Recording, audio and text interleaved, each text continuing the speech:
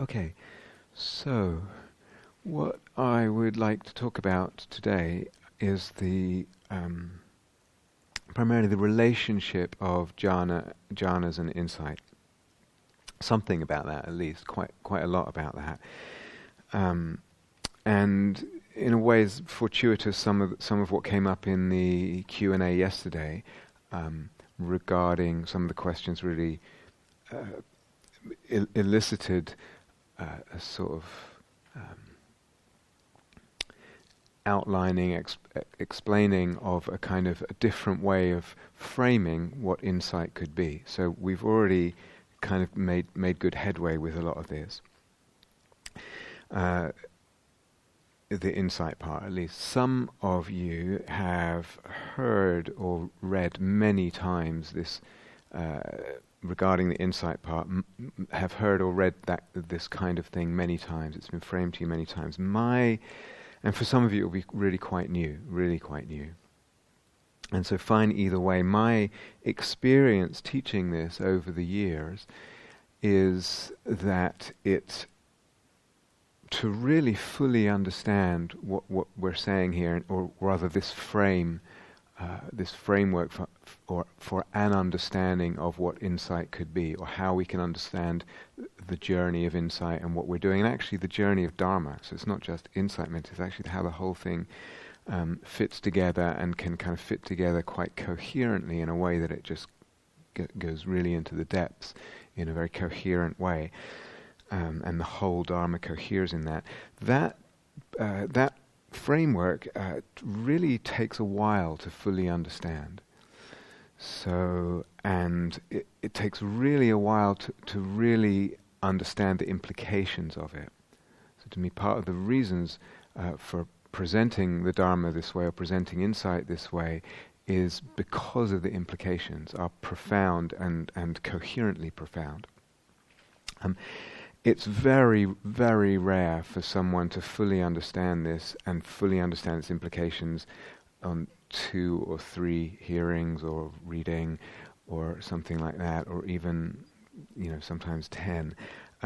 You may think you do, or one may think one does, but experience has shown me over some years of teaching that actually, even when people think they do, it's there's more here to really grasp this. So if it feels like this, what the hell are you talking about? That's all fine and normal, because this is a process of understanding something, and it should be. If you feel like, yeah, I know all that, then maybe that might be the time to sort of question a little bit. It takes time, it takes repetition, it takes pondering, and again, this kind of active pondering. So someone told me they did a long retreat, and we worked together, and then they went back home, and very wisely, I thought, we're trying to fit this framework that I'm going to explain about insight and that we've already touched on, we're trying to fit it into frameworks of Dharma or insight meditation that they already knew. And so it must just a version of that or whatever. And after a lot of hard thinking and a lot of intelligence, I realized that they couldn't. Actually, it was something quite different. But the point I'm trying to make is about the active pondering and the active wrestling with something and practice. So it's quite rare for someone to have done all that with this, and it's so if you feel confused, there's no, there's good grounds for that. Hopefully not just because I'm completely incoherently babbling. That may be the case. It's also, some of you will know, a lot of what I'm going to say today regarding insight and emptiness and that business forms really the conceptual foundation for soul-making Dharma. And it's kind of what gives legitimacy to soul-making Dharma and doesn't just make you, as a soul-making Dharma practitioner, easily consignable to the fruitcake bin. It's really...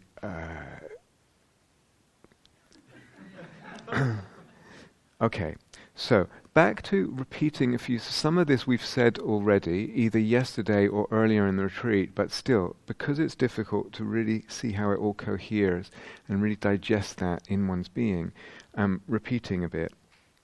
And some will be repeat from, as I said, near the beginning, and some perhaps from yesterday, but perhaps in different words, different approaches. So, perhaps most common in the Dharma world, with regards to jhana practice, is a kind of view. First, you practice your jhanas, and you get that together. Or rather, first in a session even. First you do your jhanas, then you do your insight. Right? And if you're not into jhanas because either they're dangerous or taboo or they're ridiculously too difficult to reach, first you practice your concentration, you're steadying your mind, then you do your insight, right? That's a kind of normal way of... Come across that? Yeah?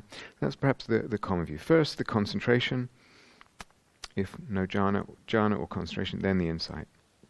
But as I pointed out in one of the other talks, and I gave that example when we went through all those Pali words, to me, reading that passage and kind of getting a sense of the context of it and similar passages in the Pali canon, this is really a very contrived formula that the Buddha's presenting in a certain teaching situation. The whole thing is probably a contrivance.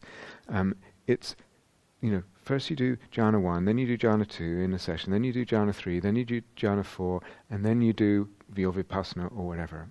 If you kind of get a grasp of the session and who he's talking to, and it's not really an instruction for the meditator sits down and does this thing in order. I don't think. You could, but to me it doesn't read, there's not anything convincing there at all to suggest that this is what you need to do in your 45 minutes of sitting or whatever.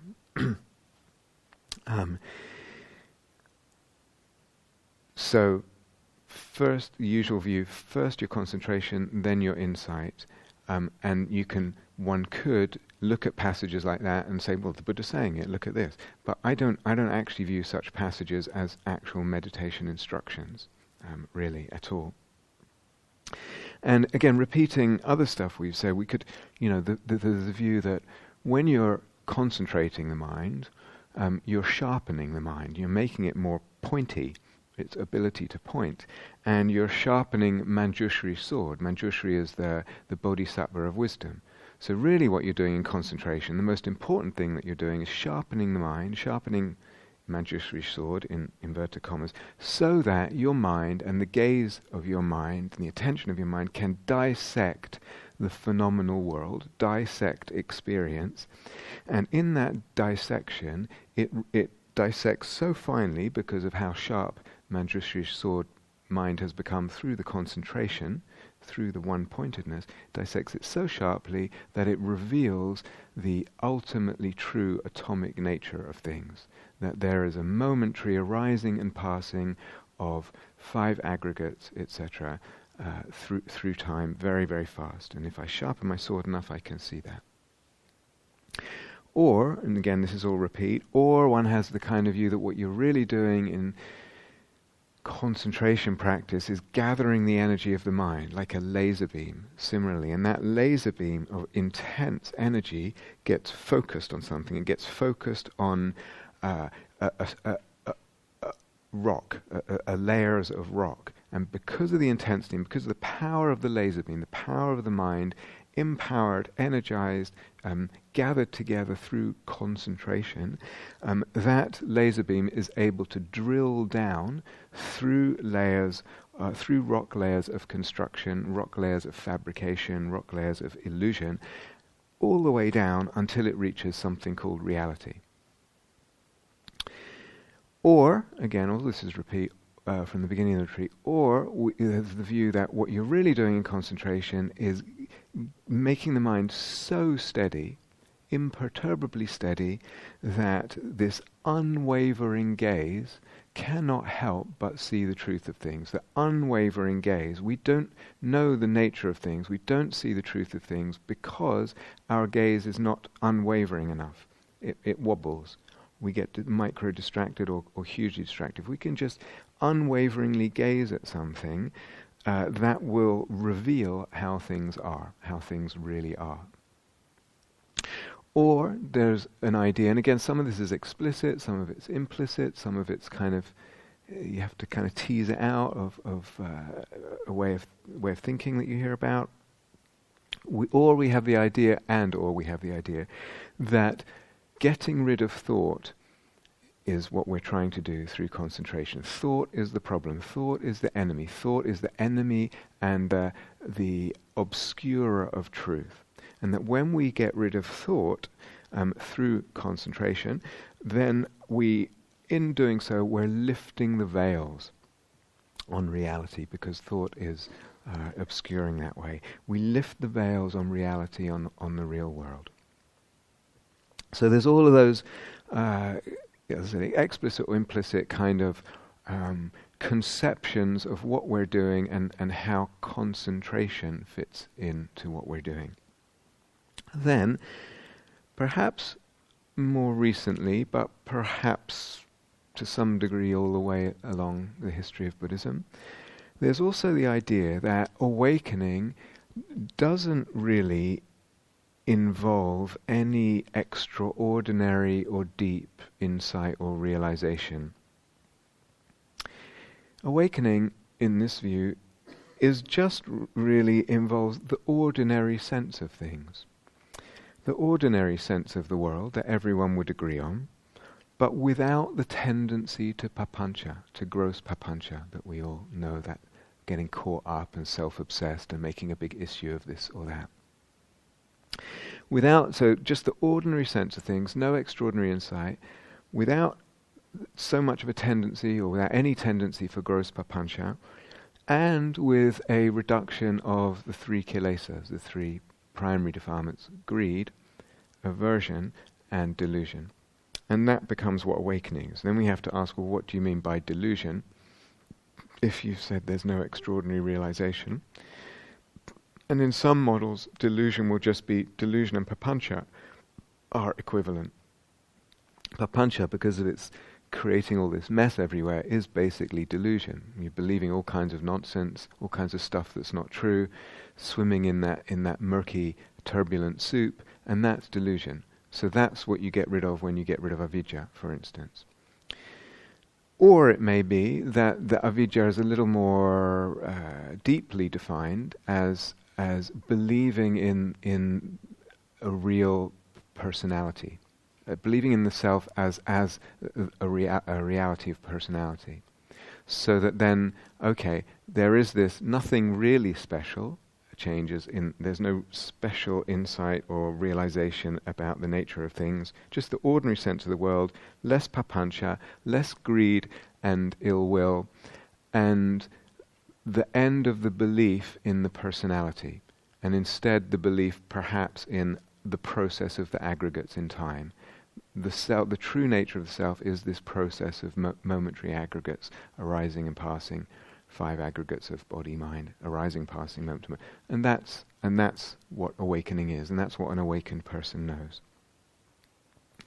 So in that last system, or the different variations of it, there may be no place for jhana practice at all, because why would you need jhana practice?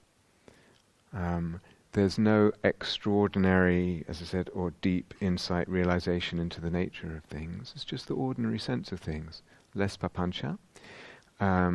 Maybe jhana has a place in exactly that, in as a kind of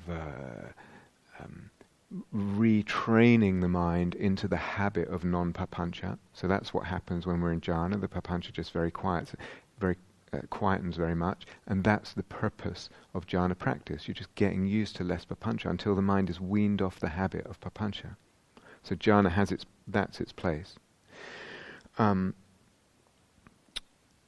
Or it contributes to it is that state, or somehow it contributes to the lessening of gross papancha. So there are variations of this view, this kind of view, to different degrees.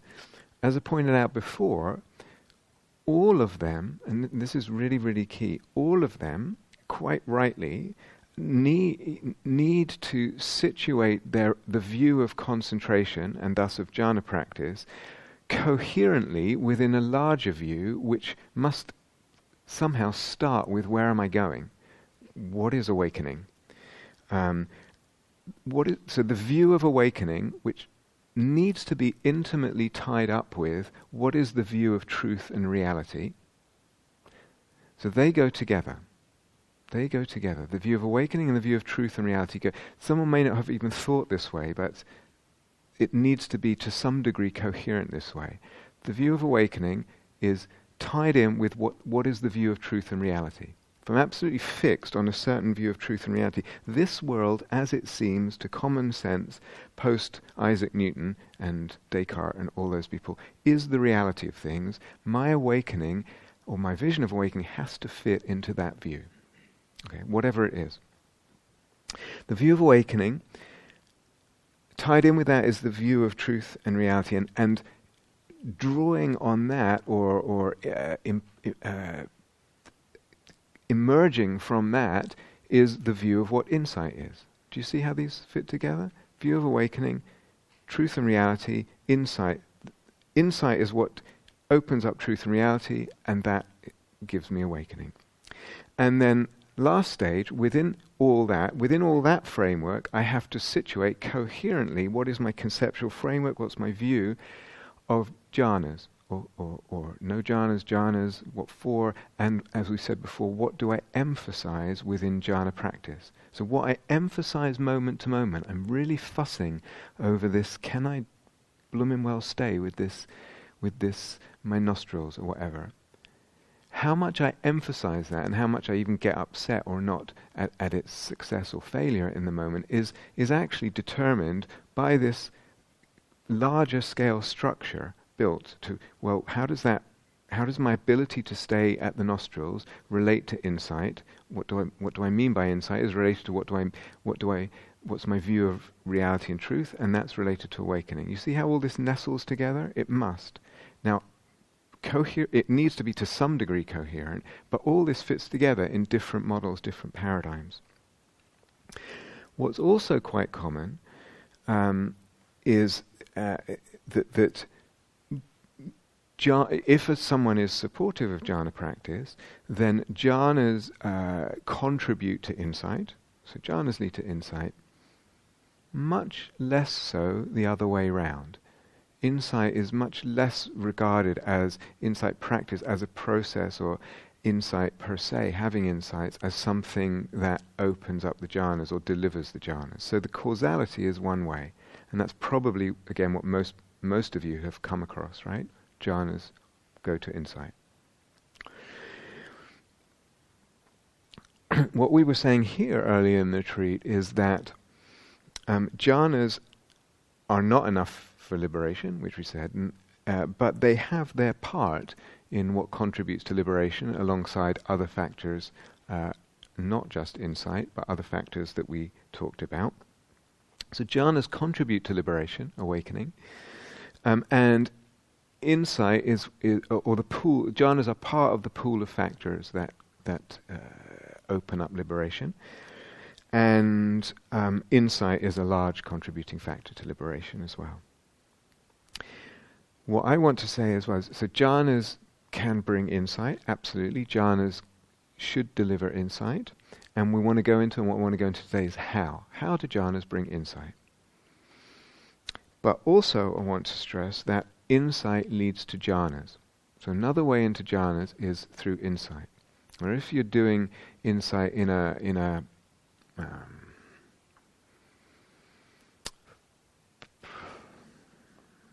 struggling for word. Let's say in what I would say is the most fruitful way, jhanas are going to be very available on that road. And so jhanas lead to insight, insight leads to jhanas. And the question in both directions is how? How? So, not wanting to dismiss any of these other conceptions at all, but really wanting to add to them, there are some modifications I would definitely make to some of them regarding views about what's ultimately true and what's ultimately real. But it's all good. There is a place for the laser beam. There is a place for all the rest of it. But in addition to all those views, all those ways of conceiving, with necessary ontological modifications, what we would like to say is that an awakened person, as a view, an awakened person knows something deeply. They know something, and to know something deeply means not just as an idea, not just in the head, in the heart and in the being. They know something deeply, and they can engage that knowing in their very sense of things. And they can engage that knowing deliberately in their very sense of things. It's a deep heart knowing. And what do they know? They know the emptiness of all phenomena. That's what an awakened person knows. The emptiness, the total emptiness of all phenomena, the total radical emptiness of all phenomena, which means a phenomena is empty and it doesn't leave any bit of itself or any level of itself that's not empty. That's what the radical bit means. It goes to its root. An awakened person knows deeply the emptiness of all phenomena. There is no electron, no basic unit of matter that is not empty. Happens to agree with current understanding of physics, but that may or may not change. But there's no electron, there's no basic building block of matter that's not empty. There is no self or self-view or conception of the self that is ultimately true. Say it the other way around, that's not empty. All conceptions, all views of the self are empty. This is what an awakened person knows. The energy body is empty. Space is empty, and not just empty of having things in it, empty of having independent existence, of existing independently of the way of looking, of having inherent existence. Awareness is empty. Awareness is not fundamental. Consciousness is not fundamental. It is empty too. Time is empty, not just past and future, but the present moment too, empty. Awakening is also empty. So this is what an awakened person knows. And to say that they're empty means, as we said yesterday, that none of these things, no phenomenon whatsoever exists independently of the way of looking. It exists as this or as that, dependent on the way of looking, and it exists as anything at all, dependent on a way of looking. It does not fabricate as a phenomenon unless the way of looking makes it fabricate as a phenomenon. So what's that got to do with freedom from suffering? Is it obvious what this got to do with freedom from suffering?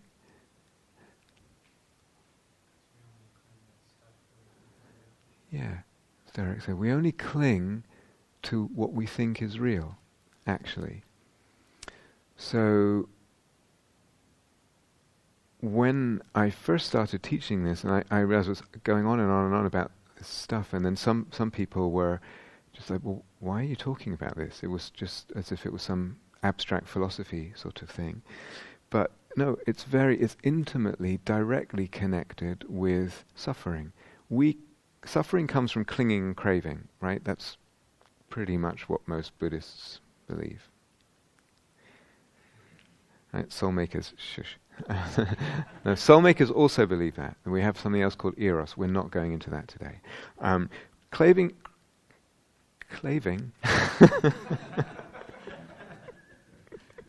Craving and clinging are what cause suffering. Take them away and the suffering goes out. You should know this at some level, or you wouldn't be here if you didn't know it.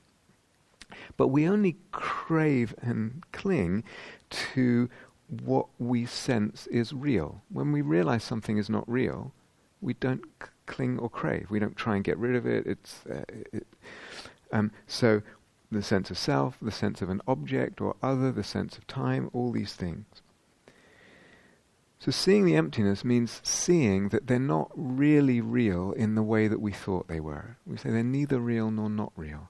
But that's enough to take away the the sense of inherent reality that we usually have in relation to things, dependent on which our craving and clinging gets established, and dependent on that craving and clinging, our suffering.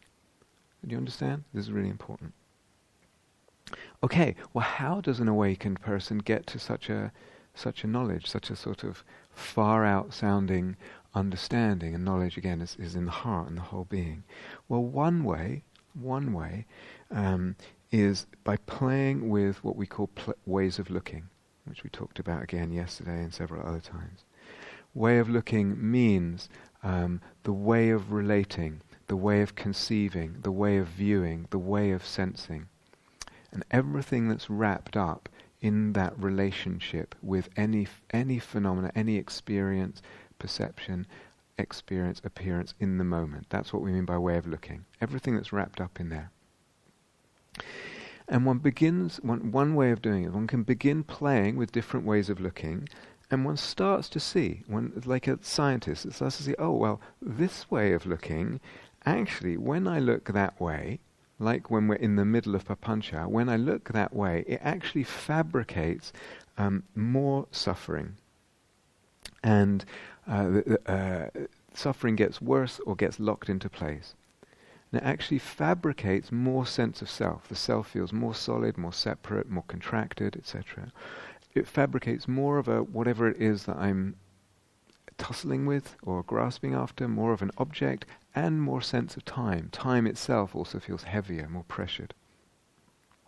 One starts to realize all this. And because I'm playing with ways of looking, I also start to realize, there's some ways of looking that do the opposite. They release suffering.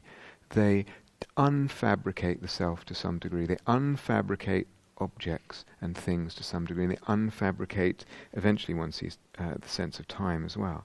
So those are the interesting ones. Actually, it's all interesting, but those are the ones I want to follow and develop, the ones that unfabricate suffering, and with the unfabrication of suffering, they unfabricate self and the world of objects and eventually time, etc. And one can over-practice, getting really interested in this, and also the delight of practicing this way, not just the art of it, but the freedom that it delivers in the moment. I'm looking at this thing this way, means I'm relating to it this thing this way, and right there and then, I don't have to wait 10 months or 10 years, right there and then the suffering goes out of experience, the self is less fabricated, the object itself gets less fabricated. And there's release, relief, ease, openness, etc. And all kinds of, we could say, mystical states of consciousness begin to open because the self and objects and time are not being fabricated in their usual way. So other senses of things open. Delightful ways of practice. One gets really interested in that. Develops one's range of ways of looking. And also one's depth. In other words, learning to, as we said yesterday, some ways of looking let go of a little bit of clinging, and some ways of looking that we can develop let go of clinging at a whole deeper level, a much subtler level of clinging. And because they do that, they have even more power in unfabricating. Because it's the clinging, and I use that word very widely, but it's the clinging that's fabricating. It's fabricating not just the suffering, but also the self, objects, the world, time, etc. So one develops one's range and one's skill and one's depth and goes deeper and deeper into this, learning to unfabricate more through the ways of looking that one is developing through practice. So we talked about, for example, pleasure and pain and equanimity, and said equanimity is a letting go of push and pull. In other words, it's an attenuating, a letting go of clinging.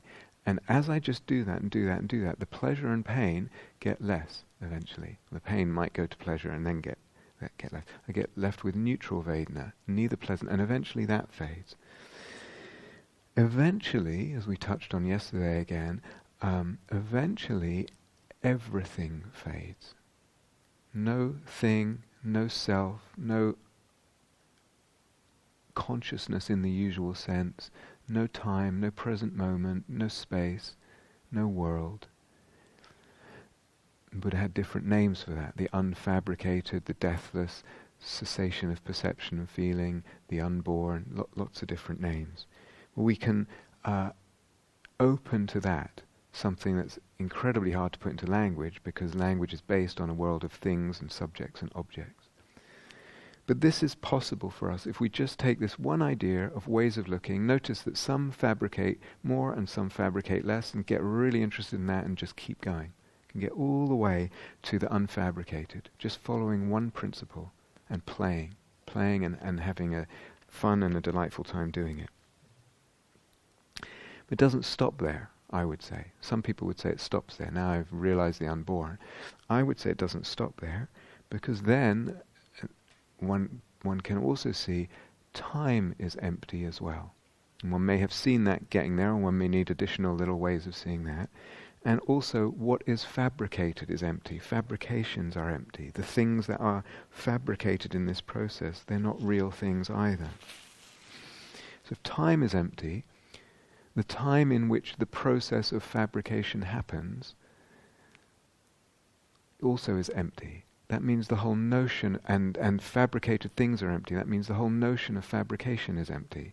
So the very idea and thread that we were following, this idea of fabrication, ends up dissolving as well. It's empty too. When one had reached the unfabricated, the unborn, whatever you want to call it, some people use the word nirvana for that, there can be an extreme duality between that transcending of the world in the unfabricated and the world of samsara, the world of form, the world of struggle, this world that we all agree on. And then there's this that's completely transcendent, this holy, this essentially worthless, except as potential stepping stone to that.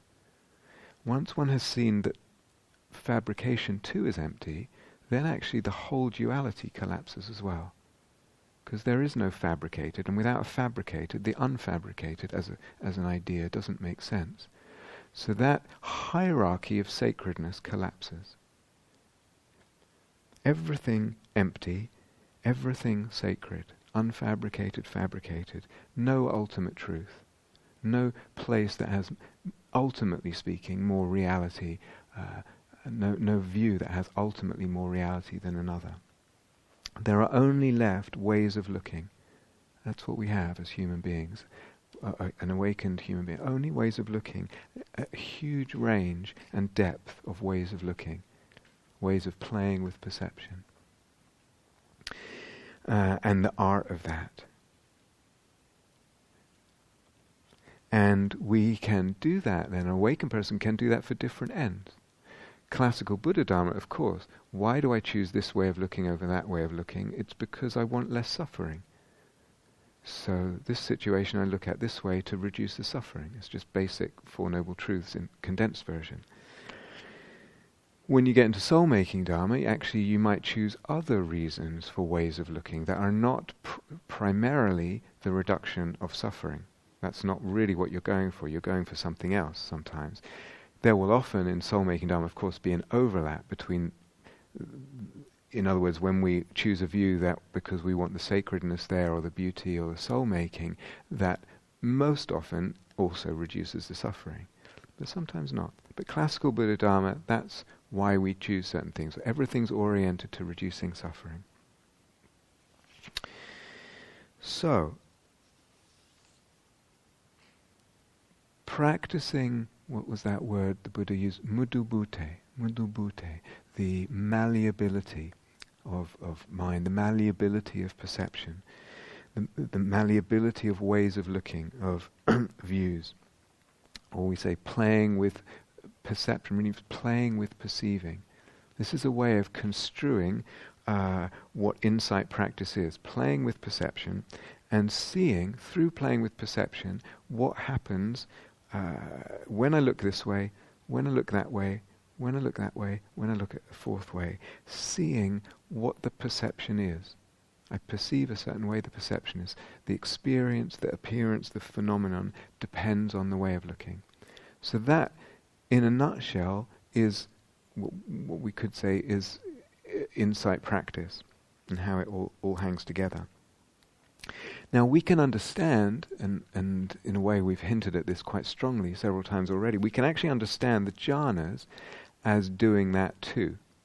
Okay, as well as being these really, really valuable resources in all kinds of ways that we've talked about, as well as being certainly the way we're teaching them here and the way you guys are practicing, as well as kind of developing our sensitivity and our attunement and all the beauty of that and the gifts that that gives in all kinds of realms of our life, relational, emotional, energetic, soul-making, etc., also for emptiness practices. But as well as resources and sensitivity and everything else we said about the jhanas, we can also view them as playing with perception and begin to understand actually there's one spectrum. There's one spectrum of more or less fabrication of suffering. Dukkha is a better word if we really... Suffering is such a heavy word in English, but dukkha. In other words, sometimes you open to a new level and you wouldn't have considered where you were before has any dukkha in it whatsoever. And it's only when you go deeper that you realize, relatively speaking, the older level had, which you've now transcended, had some very subtle dukkha in it. So I prefer the word dukkha because because it's a foreign word, it can keep for us a much subtler range than we tend to associate with the word suffering. But you realize there's one spectrum of dukkha. We can be fabricating a lot, really a lot, somewhat less, all the way down. But that spectrum of fabrication of suffering is the same spectrum as the fabrication of self-sense. They're just two threads of the same rope, of the same spectrum. When we're suffering a lot, the self-sense is fabricated a lot. Much more solid, much more contracted, much more separate, much more...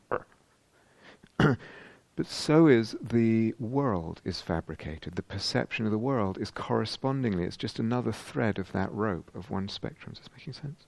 Yeah. And so is clinging, if we use the word broadly enough. This end, the dukkha end, has got a lot of clinging and craving in it. And as I said, when you start engaging practices and really sustaining them and playing with them, practices that take away clinging, craving repeatedly, moment after moment, then we move down that spectrum. And as we take away more subtle levels of clinging and craving, we just find it's the same spectrum. So this is a spectrum of suffering, it's a spectrum of self-sense, it's a spectrum of object sense, thing sense, because they fade as well, sensations, things, sight, sounds, all the rest of it, the world, also of clinging and also of jhanas. The whole thing is just one. Do you understand? It's one spectrum. Just different. We're just talking about different, if you like, threads of a rope. Does this make sense? I'm going through it quite quickly, but. So, a few little things I want to throw in at this point. And this a little bit came out of Andy's question yesterday, which I'm glad you asked.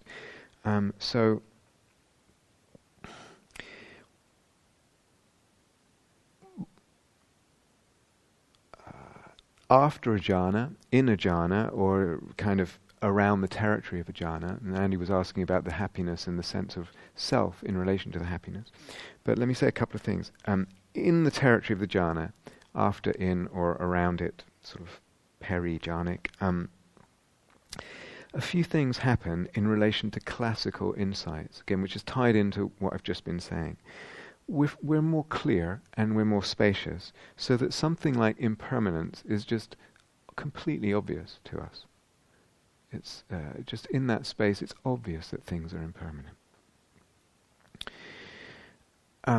Also, because of the yumminess of a jhana, whichever jhana, because of the yumminess, it's much easier to see the dukkha, the relative dukkha of other pleasures, or the fact that other pleasures are a lot less satisfying. So when you tasted a certain, let's say,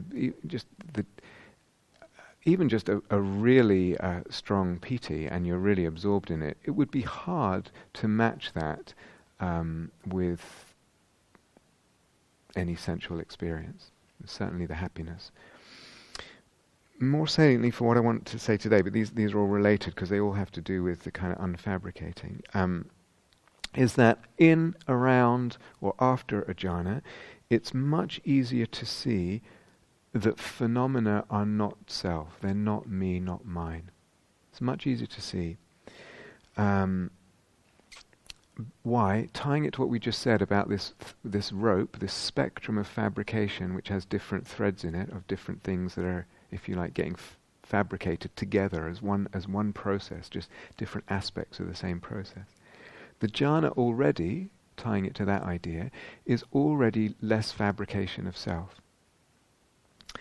And so, because the self is less fabricated, what the self habitually does is also less fabricated at the time. And one of the things the self habitually does is appropriates me, mine, me, mine, me, mine, me, mine. Without thinking about it, that's what the self does. The more self, the more me mining, the more appropriation. As the self gets fabricated just naturally in the jhana, naturally fabricated less, there's less me mining. And because there's less me mining, less appropriation, things are much more likely to appear to us as not me, not mine. Anatta, as the Buddha said, not me, not mine. And the transition from that point to deliberately viewing things as not me, not mine is just a very small step because it's already in that direction. Does that make sense? So, there is in jhanas this attenuation, this unfabricating of self, and that has all these factors unfabricated together. Self is one of them. However, I want to read a note that I got. This is really, really important. You talked about resistance against the idea of having an autonomous self. I felt this was blocking the whole process. So a person reflected on this, and then they said, I felt this was blocking the whole process and made me believe that I had matured in some jhanic states when actually this wasn't the case. Today, it feels more like this belief of having matured took me away from actual learning. I then noticed that I tend to stay in a passive/receptive mode during meditation, but also in life. When today actually I tried to play with active and receptive modes, finally a strong felt sense of I arose. I am alive. I exist. I am alive. I exist. I am here in this world. I can influence. I can be active. I felt very powerful. Now I can actually find my pace and my way of working. This psychological basis just wasn't developed. Wow, what a blessing and lovely fruit of this retreat. This is really, really important. So it's important because it stands in contradiction to what I just said, but an important contradiction.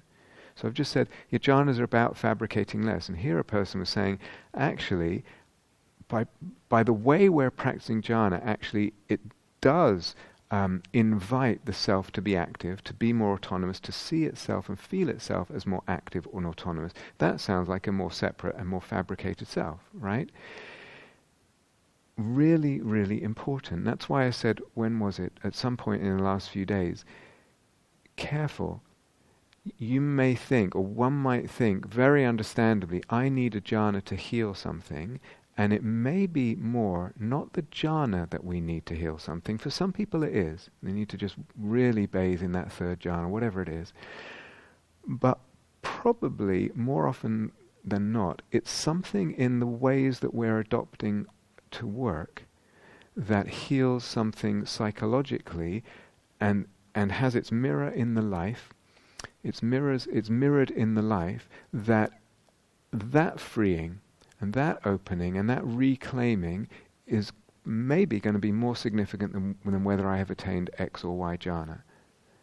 So when we talked about this, I said, the ability to stay and choose to be intense and choose to show up that way, me being intense, and the me can be quite a subtle sense, but it's still, I have to sustain something. Or opening, really opening the being, surrendering, opening, abandoning, or what this person is sharing, or the happiness. That's a kind of emotional range that I don't usually let do something. There's many, many examples.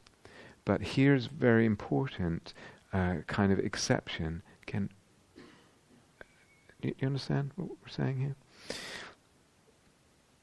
here? Okay, so that was one thing. And then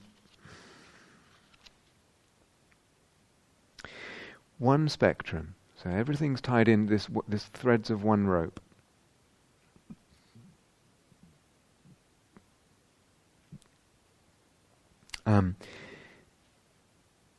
So revisiting our idea of working with pain and being able to look at pain, and the pain unfabricates, or we refabricate an unpleasant sensation in the body as pleasant, PT or happiness or whatever it is.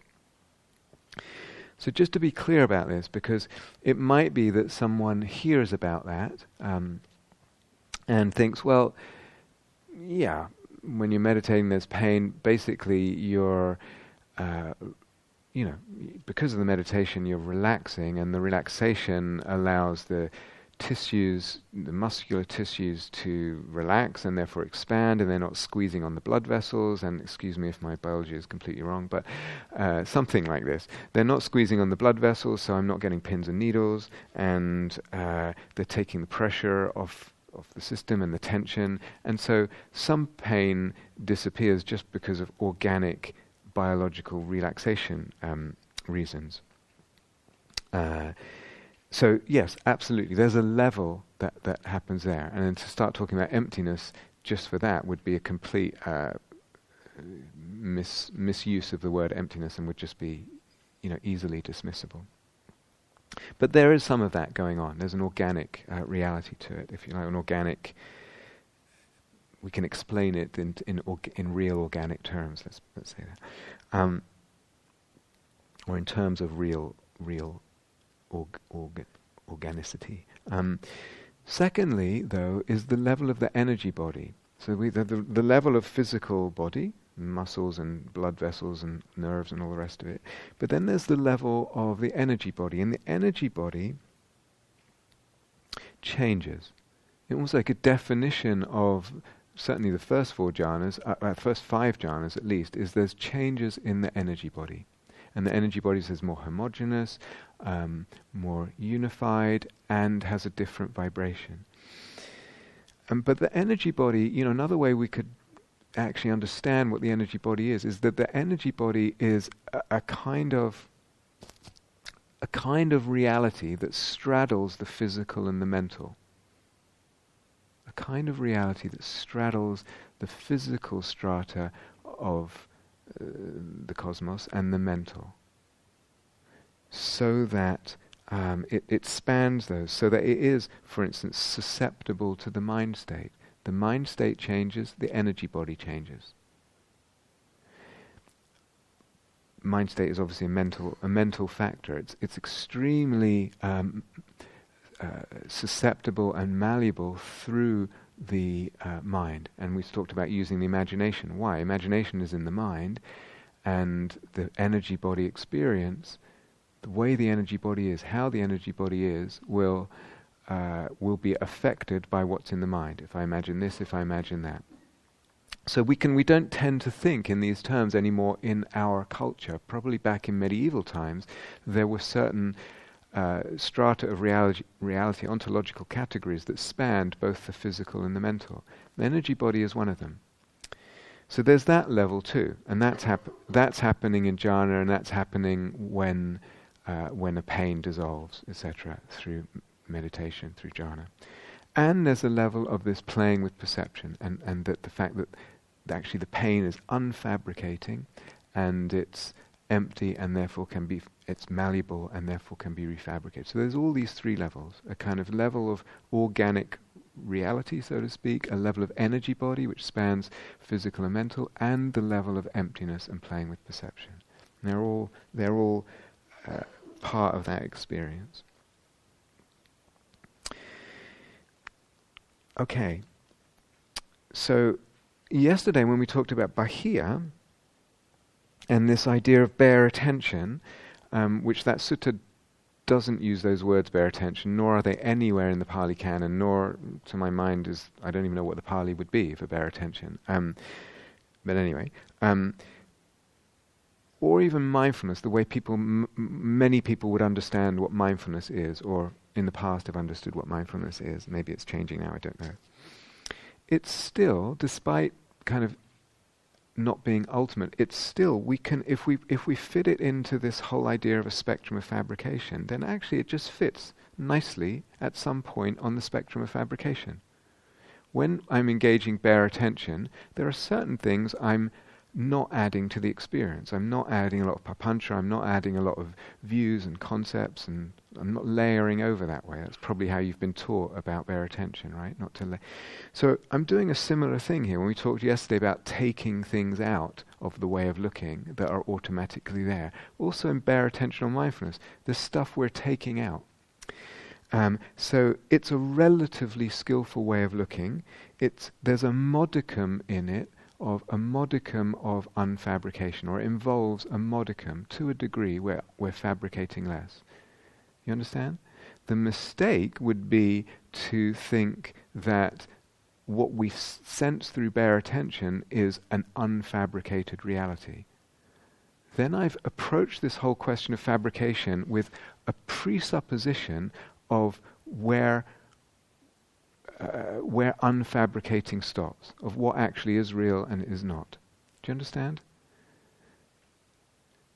It makes a huge difference. I'll come back to this. The concept that I've started with was limited. It wasn't an open-ended investigation, despite whatever rhetoric might be dressing it up in. I've actually limited something. I arrive at that limit, and then I call it ultimate reality. It's still very skillful, though. On this rope of unfabricating, on this spectrum of unfabricating, it's still somewhere. It's kind of more up this end, but still, relatively speaking, less suffering, less self, less all the rest of it. Okay. So, thinking about the jhanas and their relationship to insight. I mentioned this phrase that I use. It must be a more elegant phrase, but I call what I called after effects on perception. Okay? And this, to me, is hugely significant. This idea of the after effects of certain states of consciousness on our perception, because those after effects imply something about the dependent arising of experience. And correspondingly, they imply something about the emptiness of our perceptions.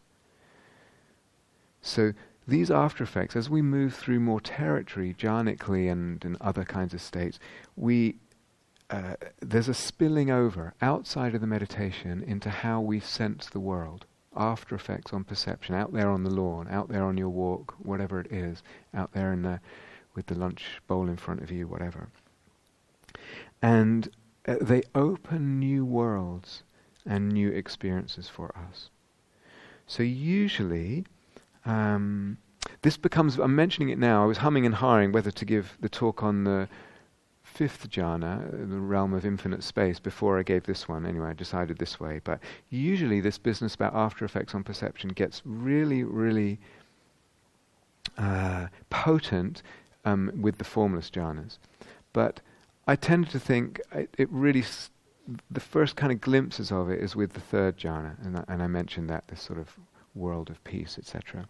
Am I going too quickly? Are you following me? Is okay? Yeah. However, the other day I got a lovely note. This is actually a few days ago, but for some reason I hesitate to write these non-questions, non-issue notes, but since you seem to enjoy the one from earlier, here's the epilogue.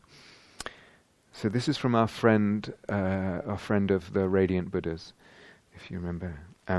Seeing everyone as radiant Buddhas was so lovely, so delightful, that I was back in the second jhana by the time I made it outside. I then spent 45 minutes wandering around the grounds and marveling at how everything seemed shot through with joy. So the after effect on perception is basically the primary nimitta starts to colour things. Things are coloured, things are seen that way. I stopped in my tracks and mouthed wow at the sight of the old fruit crates piled by the outdoor loo, the bins by the hermitage, the hedge by the nun's graveyard, the dead leaves on the path, all of it radiant with happiness and light and something beyond, something blessed. And if that's not enjoyment, well, ... So sometimes this is subtle and sometimes it's very powerful, but and can happen from not just jhanic states, from all kinds of states. I said usually you get the first glimpse of it in the third, this person saying no earlier, but it gets very marked in the formless jhanas. Can have a very clearly, you hear there, very profound and touching impress on the being, on the sense of existence. And if they're repeated enough, if it's just a one-off, you tend to think, oh, something was weird in my brain or something, or you forget about it, or it becomes just this thing that I don't quite know how to get back to. But if it's repeated enough, and they can come from lots of other non-jhanic states as well, other perceptions, other ways of looking, going in and out of a normal perception and this kind of perception. For example, let's take from this person's note, in and out, many, many times. At some point you start thinking, well, which is the real way things are? Which is the real? Are they not shot through with joy? The universe is just purposeless and cold or very hot matter in the Newtonian sense, or is there some way that joy is mystically woven in to the fabric of the cosmos? That joy perhaps is the essence of things, the divine essence of things, or that there's a joy that shines through things, a transcendent joy, and that transcendent joy shines through this world of appearances, this world that we call the world, this world that we've so grown accustomed to sensing in other ways, in disenchanted ways. But one goes back and forth so many times. So which is actually real here? Which is real? How do I know? Which mind state, which way of looking reveals the way things really are?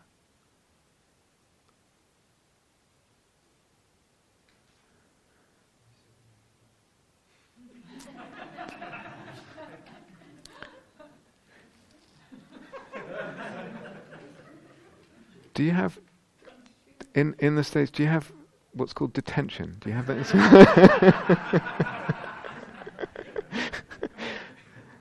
or lines? Do you know what lines are?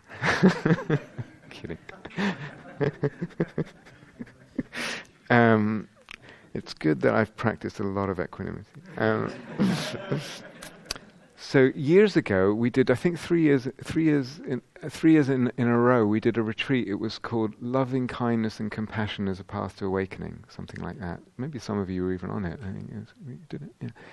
I can't remember. Maybe a couple of others, but years ago, it was 2006, 7, 8. I think I can't remember. So it was also a 3-week or 3.5-week retreat. And first week did metta, second week did compassion, and the third week, after people had developed this kind of, really by that point, quite strong current of metta and compassion,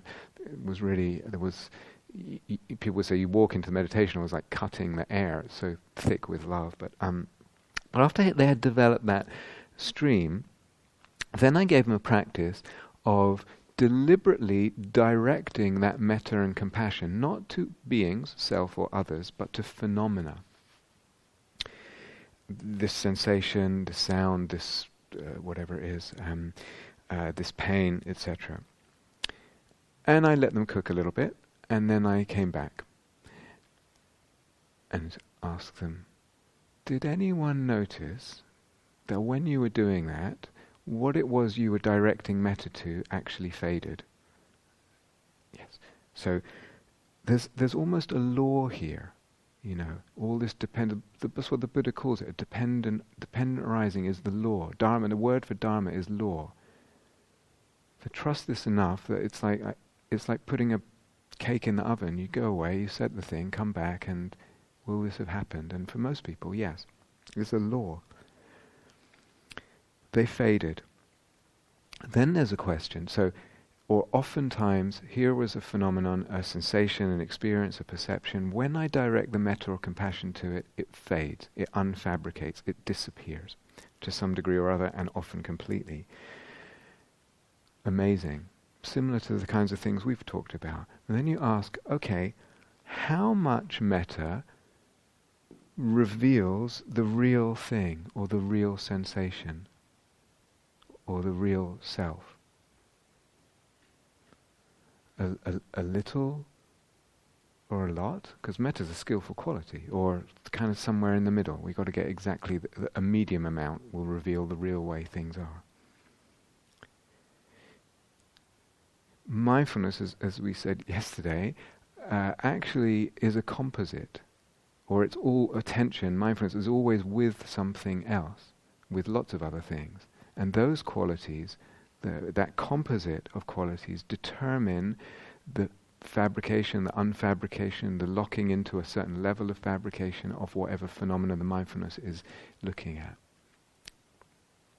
Now, Derek might like to say, okay, not mindfulness, equanimity, because equanimity gives this sense of balance or whatever. But we've already talked about that.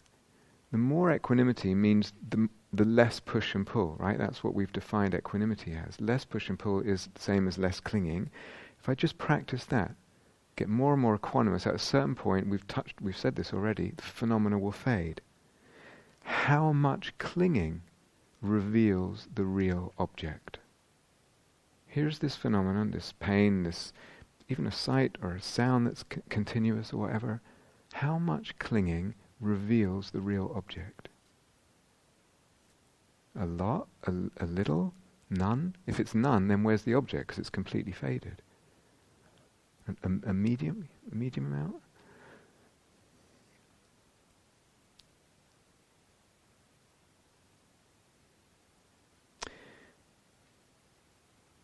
So this is what we mean, or another way of saying what we mean by something is empty. I cannot privilege a certain amount of clinging, or a certain amount of metta, or a certain amount of equanimity, or what I cannot privilege any particular way of looking or amount of what's wrapped up in the way of looking, that to reveal the real way something is, anything. In other words, it's empty. It doesn't exist independently. And there's no kind of 0 point anywhere.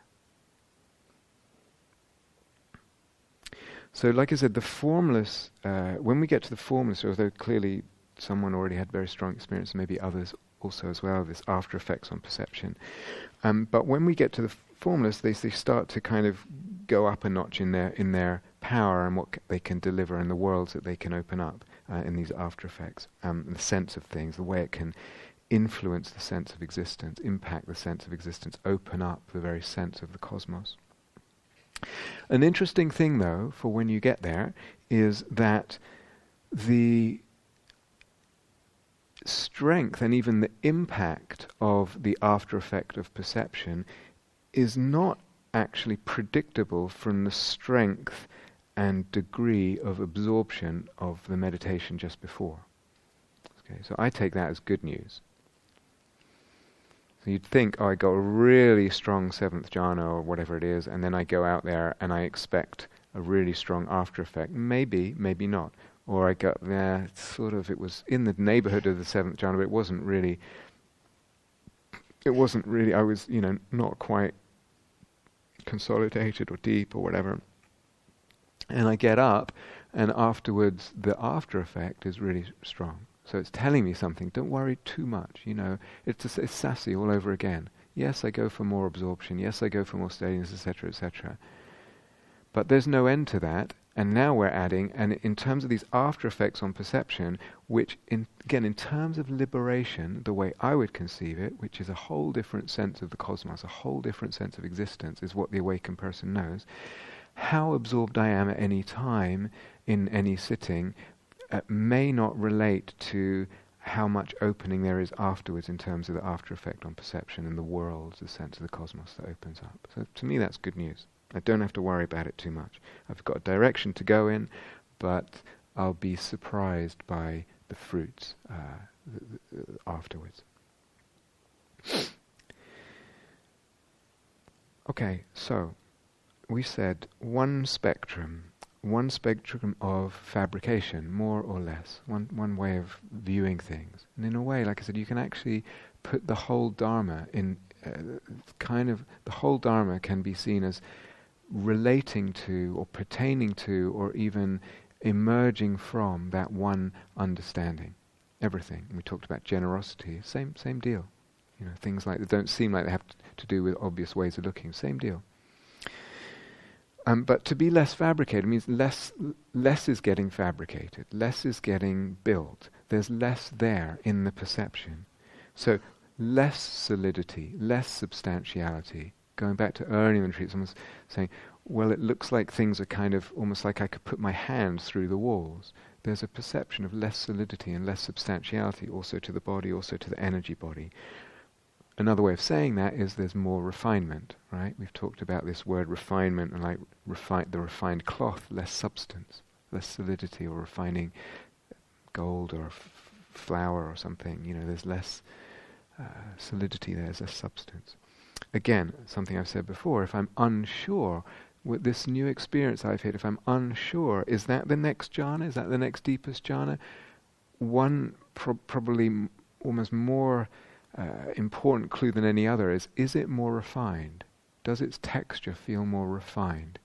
Which isn't the same as is it stronger or calmer or weaker. Is it more refined? Its actual texture is more refined.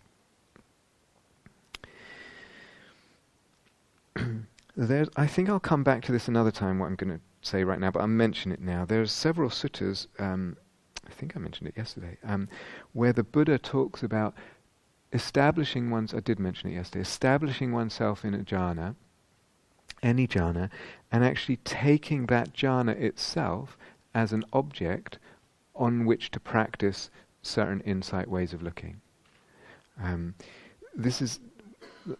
Let's come back to it hopefully later in the retreat. In other words, you hold that jhanic perception in attention, the primary nimitta and everything else that's involved, and very precisely, in a very exact way, you start removing different kinds and levels of what I'm going to call clinging in relation to that jhana. I use that word clinging to include also appropriation, me, mine, or even me, mine of the attention, not just the primary nimitta, but also the attention being paid. That's also not me, not mine, etc. So clinging is a big word. I use it to mean that and more. But basically, that's what you're doing with the jhana, and it's helpful because it's a steady object. It's very, very steady, and then you start taking things away. So this is a kind of very advanced way of practicing, but it's actually very powerful and very available for people who want to go down that road and develop it. And what happens when I do that? What would we expect to happen if I do that on the first jhana?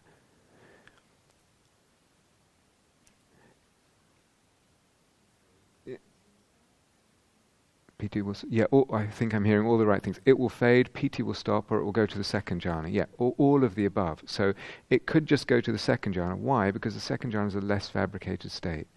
If Piti fades completely, something is fading, and it will go to the third jhana if it fades completely. Or just generally speaking, it will fade. But the spectrum, again, is all one thing. So it will go down the spectrum of the jhanas. But this fading business is unfabricating business. Sometimes it's like being in an elevator, and it just, stops at every floor. But sometimes you're just in an elevator, and it just goes whoosh, and you've missed, it's just gotten like, everything's gone now. But the point is that there's an unfabricating going on. And again, that the jhanic spectrum fits into this spectrum of unfabrication. All right. Why do things fade with an insight way of looking? Why is there less fabrication with an insight way of looking? That's not a fair question. You have to rely on something. To explain something, you have to rely on something else, right? To use it to explain it, right? So if we think about the 12 links of dependent origination, how do we explain fading, unfabricating, based on the 12 links of dependent origination?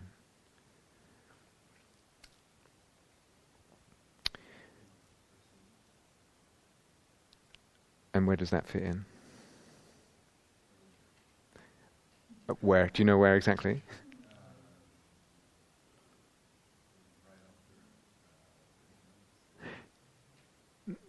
No, this is all good. So, everyone's right. So, so nama rupa is the fourth. It's presented as if it's in order, but that's not a really helpful way of looking at it. So, usually the first, but it's the first in terms of it's the most fundamental, is avidya, which means delusion. The fourth one is namarupa, and namarupa, the Buddha says, involves different factors. It includes Vedana and perception. The way I'm using the word perception, going back to the beginning of the retreat, is synonymous with phenomenon, experience, appearance, perception. They're all the same thing. Clinging and craving come later, or they seem as if they come later when it's thought of linearly, but it shouldn't be thought of linearly. It should be thought of as a kind of I don't know what the word is, completely interlinked web that's not a linear process in time. And self seems to come really at the end with becoming and birth, right? If you think of the whole thing in a momentary way, right? But to think of the thing more, as I said, not linear process in time, not a process in time so much. When I'm engaging an insight way of looking, we've already said, what defines an insight way of looking is clinging less, craving less. So it seems to come afterwards, but if we don't think of it linearly, it basically has an effect on the fabrication of self, which seems to come later, after craving, clinging, becoming, birth. That's where people usually put the self. So you can see that. Less clinging, less self is fabricated. And then less dukkha and all the nasty stuff at the end. That bit's clear. But it works, as I said, not linearly as well. So it will work back to this, what's actually the fourth link, nama rupa, of which one element is perception, another element is Vedana. So that decreasing clinging decreases, they're not on-off switches. Again, they're each one is a slider switch. Less clinging craving, less self, less dukkha, less also nama rupa, which means less perception and Vedana, less experience and Vedana. There's a fading, right? Avidya is the first link, and as I said, it's not the first in a temporal process, it's the first in terms of what the Buddha said, this is the fundamental problem. Everything rests on this, in that sense. What's avidya? Avidya is a lot of things. When I'm engaging, or rather has a lot of different levels, when I'm engaging an insight way of looking, you could say I'm engaging a view that has less avidya in it. So when going back to what Andy shared, this example of seeing something, sensing something as not me, not mine. To sense something as me or mine, habitually, unconsciously, has more habitual ignorance, delusion, avidya in it than to sense it as me or mine. Does that... Monica, do you understand? No? So let's contrast two ways of looking. Okay, one is the normal way of looking that we have in 99% of our states of consciousness. That it's always something is me, mine, or this pain is me, mine, or this pleasure is me, mine, or whatever. It's always me, mine. I'm not thinking it, but it's just there, me, mine. Yeah, that's one. The Buddha calls that appropriation. It's based on a self-view. He calls it avidya. When I engage an insight way of looking, for example, anatta, I'm actually looking not me, not mine. So you could say what I've done there is take away that particular element, that particular level of avidya, which usually sees as me or mine. Yeah. So avidya, again, it's not an on-off switch. It's how, if it's all like water in some kind of plumbing system, less avidya. No, that won't work. Well, less avidya in any moment, in a way of looking, means less perception, and it also means less clinging and less self. Do you understand? So this is mapping this understanding onto the 12 links of dependent origination. They're not on-off switches. They're just like, if you put a lot of avidya in your way of looking, you're going to get a a much more fabricated perception, much more clinging and craving, much more suffering, much more self-sense. If I take away a lot of avidya, let's say I've got it half full, whatever that is, then I'm going to get half of my, being silly, but less perception, less suffering, less clinging, less self.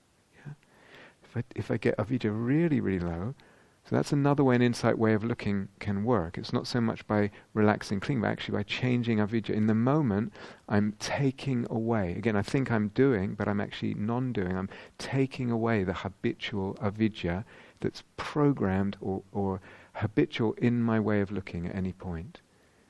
Does it make sense? How all this fits together with dependent arising. And this to me again is what's the Buddha pointing at when he what's the most important thing the Buddha's pointing at when he gives this teaching about dependent arising. We can get deeper into it than that, but that's enough for now. And what one finds is that with a lot of this, and especially with the formless realms, but is that a specific insight way of looking kind of goes with a specific jhana. Or if I practice a specific insight way of looking, it leads to a specific jhana, and a specific jhana opens me up to a specific insight way of looking. So a very good example of this is the seventh jhana, the realm of nothingness.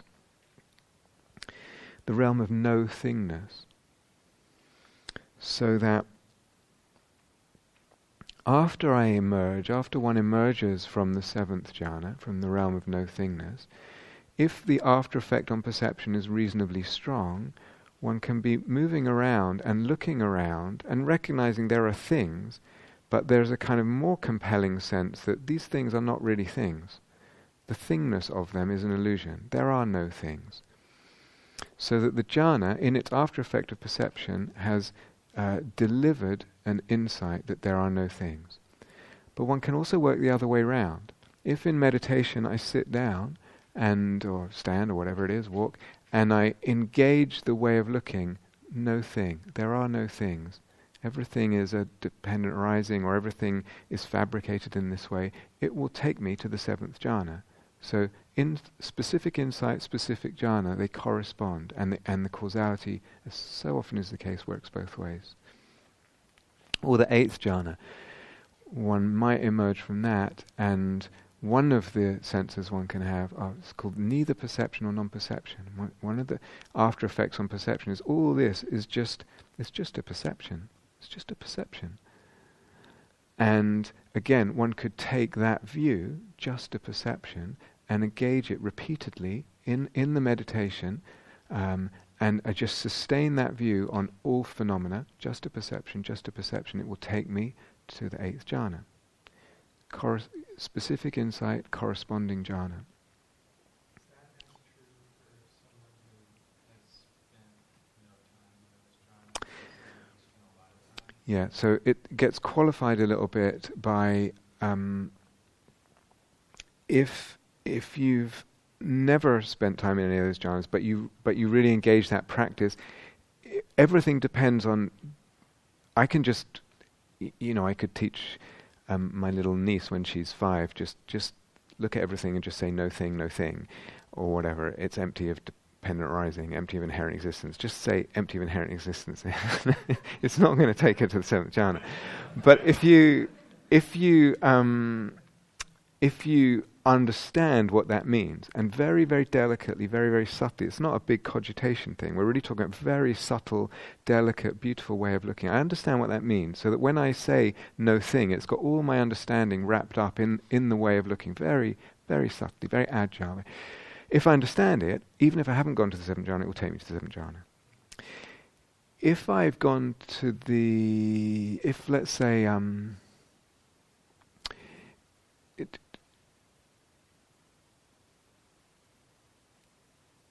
if I practice, let's say, anatta, not me, not mine, I understand that one. Okay, I don't quite understand this no thingness thing, but I understand not me, not mine.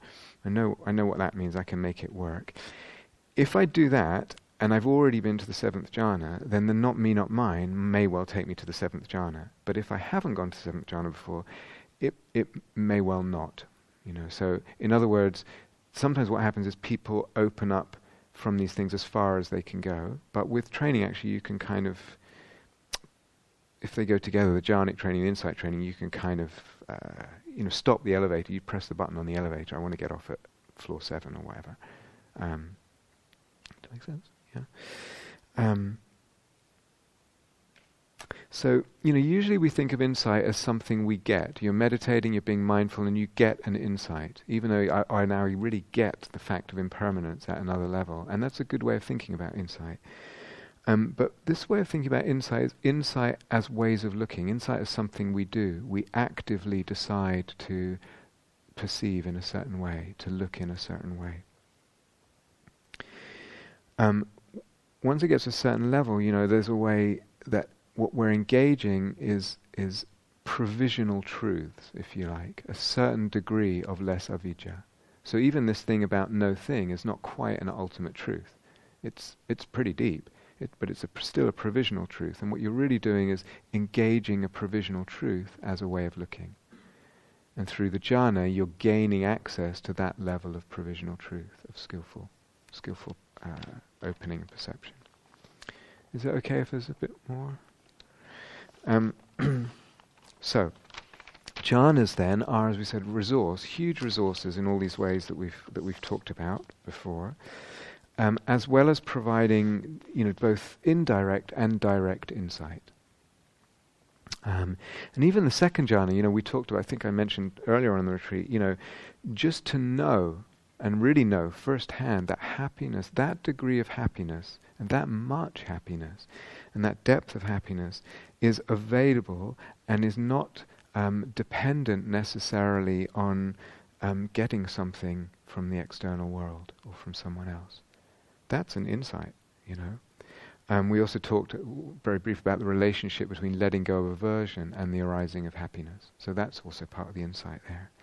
Or in the third and fourth jhanas, the fact that that kind of peace, that kind of stillness really happens when we let go of push and pull. So all this is kind of insight woven into jhanic openings. So jhanas, what can we say? They loosen attachments and they relativize objects for us, meaning our usual sense, our usual perspectives and beliefs about things in the world, about objects, about things that we can get. They certainly relativize, as we were just talking about the second jhana, they relativize the pleasure that we can get from sense objects. Leaving aside the soul-making teachings of sensing with soul, there's no way that one would get that degree of happiness that you get in the second jhana from any sensual object. It's just of a different order, as we said earlier on the retreat. In time, or later on, or more and more in time, they relativize the nature of objects too, or the relative nature of objects too. So we start, so all these perceptions open up, these insight ways of looking, these provisional truths, and we start to see a thing is a thing, it's also not a thing. So my very sense of something is different when I've seen that. So not just the relative pleasure of something, but actually the relative nature of something becomes, more relativized. So soul-making Dharma, just very briefly, is dependent, as I said right at the beginning, on this understanding of emptiness and the flexibility of the idea of the potential flexibility of ways of looking. That's at the basis of soul-making Dharma. And soul-making Dharma, for those of you who are into it, also leads to that. It opens up more flexibility and it calls into question the whole idea that there is a fixed way things are. This is like this and that's like that, and that's just how it is. With soul-making Dharma is another way you can pry that open, and it breaks open the whole idea that something is this way or that way in itself. So both insight into emptiness and also the jhanas, they in a way, the way I would teach it, they depend on our willingness to play with perception, depend on our willingness to be malleable with perception. But they deliver for us, they open up for us a malleability of perception. Both the insight work into emptiness and the jhanic work. And we talked about that with pain, and some of you have been experimenting with this and been almost startled, at what's possible with unpleasant sensations, that they can become piti or happiness. What about the mind? Foggy mind, dull mind, agitated mind. To the degree that I know that it's empty, that's also a perception. I have a perception of a mind state. It's a perception. Everything's a perception. Just a perception. And knowing that it's empty means, the implication of knowing that it's empty means that it's malleable. It's not a fixed thing. The mind state too. So that's maybe at some point something one can experiment with too. I've seen it with physical pain, unpleasantness. Can I also see the mind state in that way? It's flexible. And then shape it.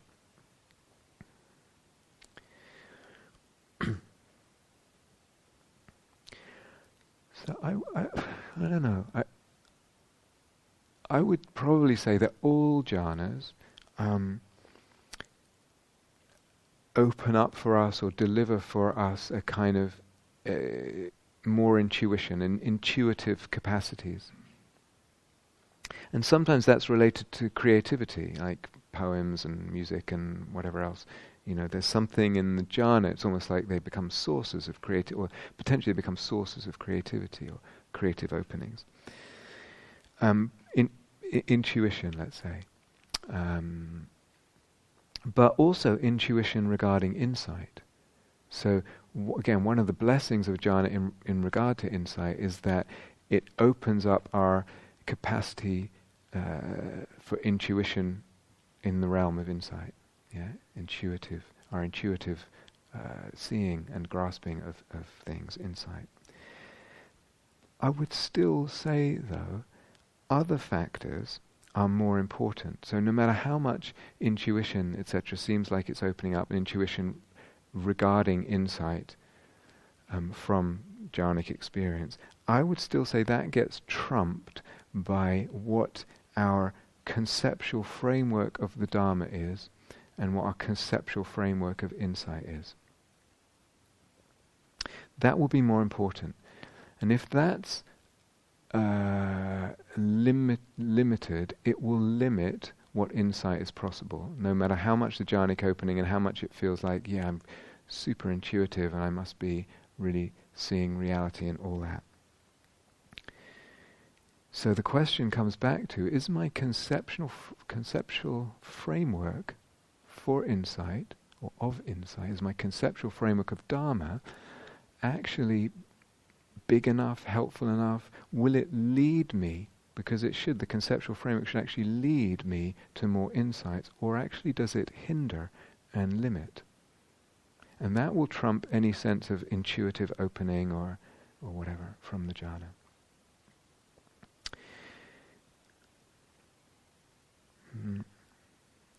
We talked about 3 ways it's possible to get attached to jhana. It's the last point now.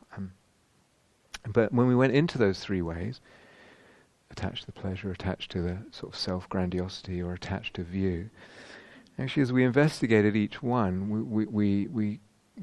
I kind of suggested that actually it's more likely that the jhana repeated experience of jhana releases attachments, including attachments to certain insight views. And I gave the example of the 6th jhana, and just the fact that one experiences something beyond that infinite consciousness, one experiences the 7th jhana and the 8th jhana, just that, and the fact that it's in the map. Both the map and the experience, the conceptual framework and the experience helps me go beyond. So I don't get too entrenched and too attached to such a view. If my conceptual framework, and I might not even be someone who thinks I have a conceptual framework because I don't like conception, or I think it's intellectual, or I think it's not the real deal, or I'm whatever, I do have a concept. Everyone has a conceptual framework. It might be conscious, semi-conscious, or relatively unconscious, it might be coherent or incoherent, it might be muddled or not, it might be mixed with whatever. But you can't not have a conceptual framework, I would say. But if my conceptual framework, for example, says something like, this vastness of awareness, that lovely opening that I was describing the other way, precious opening, that sounds like emptiness. When I hear talk about emptiness, it sounds like that. That sounds like the ultimate. When I hear talk about the ultimate, that sounds like the nature of mind.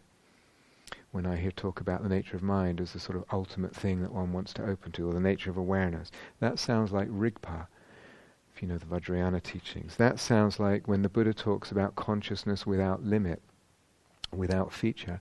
That sounds like the radiant mind, or whatever that I've heard the Buddha talk about, or other teachers talk about, or read about, or whatever, etc., etc. Especially when we get into Vajrayana teachings, the language can get quite confusingly similar and not differentiated enough, really, as signposts. So if I've got that kind of conceptual framework, and I experience this vastness of awareness, and I've got no further or deeper experience than that vastness of awareness, nor have I got any way. Not only don't have the experience, but I've got no way of going beyond that experience of vastness of awareness. No way of going further. I wouldn't know how. I wouldn't even know how to try to go further. None of that fits into my conceptual framework. My conceptual framework doesn't support any of that, or doesn't suggest how. Then I'm limited and maybe trapped and maybe forced into a kind of attachment to a certain view. Entrenched, to use the Buddha's words.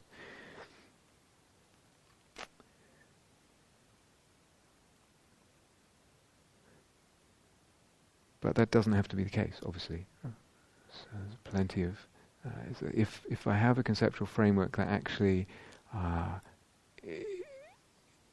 can keep going beyond these things, and partly the jhanas, as I said, can be part of that, and they're woven into the same conceptual framework, then, and this isn't for everyone, but some people will say, oh, that makes sense, and it allows more. There's more potency there, there's more distance, there's more depth potential there. And less likelihood of getting entrenched in a certain view of anything as ultimate, or of this is how things are, this is the reality of X or Y. And that's what an awakened person knows. Okay. Let's sit quietly together for a bit.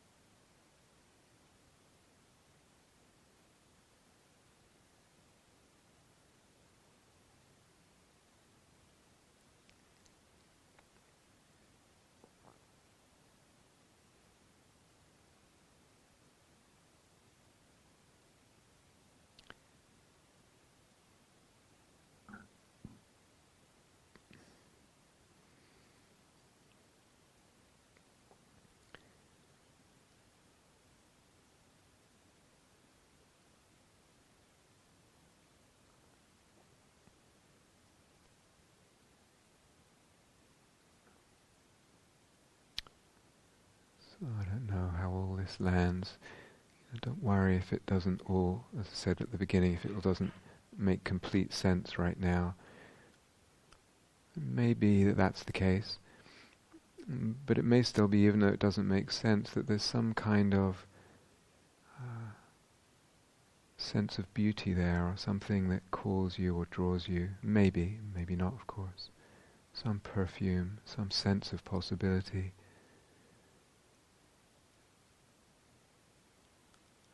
Maybe that's the important thing. If it feels like it doesn't quite make sense, maybe that's there.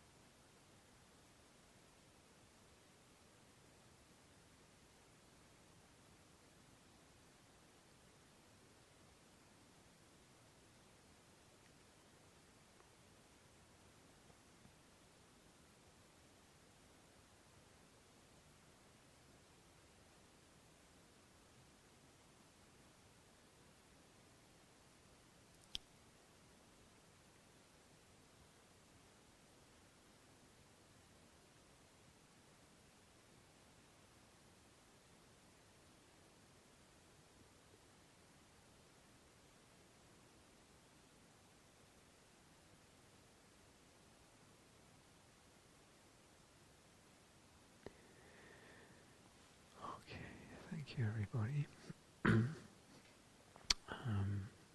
Time for tea. Enjoy.